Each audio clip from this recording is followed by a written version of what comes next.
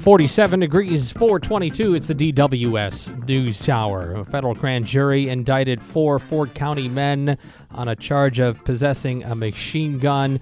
3 of those 4 men are tied, by authorities say at least they are tied to the bombing of a mosque in Bloomington, Minnesota, and a suspected bombing attempt at a women's health facility in Champaign. Our Will Brumleve of the Ford County Record has been following this story since it broke, and the men from Clarence, Illinois. And Will, thank you so much for joining us. You are the publisher of the Ford County Record, which is a weekly publication, and all of a sudden you find yourself at the center of one of the hottest stories, and a sad story too, if it all plays out as true, that is occurring kind of right in our backyard. Did you expect that you'd be seeing something like this? It's kind of interesting you asked that because actually when the pipe bombs were found in mid-February on a property in Clarence, and the occupants of the property had no idea who put them there or why they were there, I had a suspicion or about what could be going on, but obviously you can't write what you suspect. So yeah. But prior to that, I mean, Clarence hasn't. I mean, I think the last story I wrote in Clarence was about a grain elevator getting torn down. So, I mean, yeah, it's quite the story that you never think's going to happen in your own backyard, you know. Are there elements around Clarence or the rest of Ford County that speak to this kind of thing happening, or were they really under the radar living in Clarence? Clarence has approximately 30 homes, and half of them aren't, maybe not even occupied. I don't know. But it's a really tiny community. It has no businesses. With the grain elevator being torn down, that was pretty much the last business running over there. So everyone, I mean, I went around and interviewed a lot of the neighbors, as many as I could find. And everyone was shocked. Everyone was really surprised that this would happen in Clarence. And it's a really quiet community. Pretty much like, all they had to worry about is, how are you going to fill up your mower? Because the closest towns are Paxton and Rankin, which are about 5 miles away. So it was totally out of, no one saw this coming. And it's really disrupted the community a little bit. A lot of the neighbors are a little irked that the FBI and the media have kind of just sort of invaded their town, but a lot of them understand too that, hey, FBI's got to do their job. One lady said she's moving just because of all of everything going on. She's not going to have her grandkids come visit her in the summer because of it.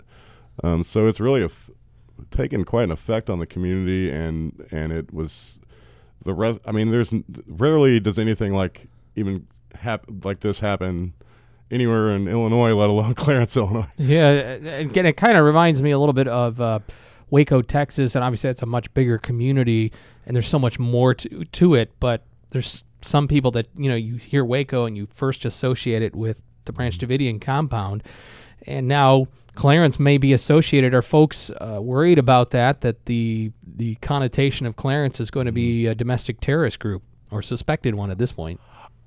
I mean, I know that one lady said that she gets asked, like it'll be brought up in church. She said that, they're like, oh, you're from Clarence? And all of a sudden, she's like, yeah, I'm from Clarence, and just kind of almost like ashamed, but she's not, she loves her town. She's going to continue to live there forever. And I'm sure eventually it'll all kind of die down. There was a news story 7-8 years ago that I covered, the honeybee killer. He was going around shooting people randomly up in Indiana, Chicago area, and it came down to where the authorities figured out that he was living in Rankin. He'd already committed suicide after committing a robbery up in Chicago, but they linked him to the other crimes after the fact, and that community I don't think anyone connects that to Rankin any more than anything else. Yeah. Any more than the Casey's General Store downtown. So Right. It makes I sense. think people will forget, or eventually. What's next here now that this indictment has come down and authorities are basically holding these guys? 3 of the 4 are suspected to be tied to the bombing. They're holding them on this machine gun charge in order to try and get enough together to charge them on the terrorism side. If you read the affidavit, it's obvious that they're not going to just charge them with possession of a machine gun. I mean, I'm only speculating, but I'm sure there's got to be more coming.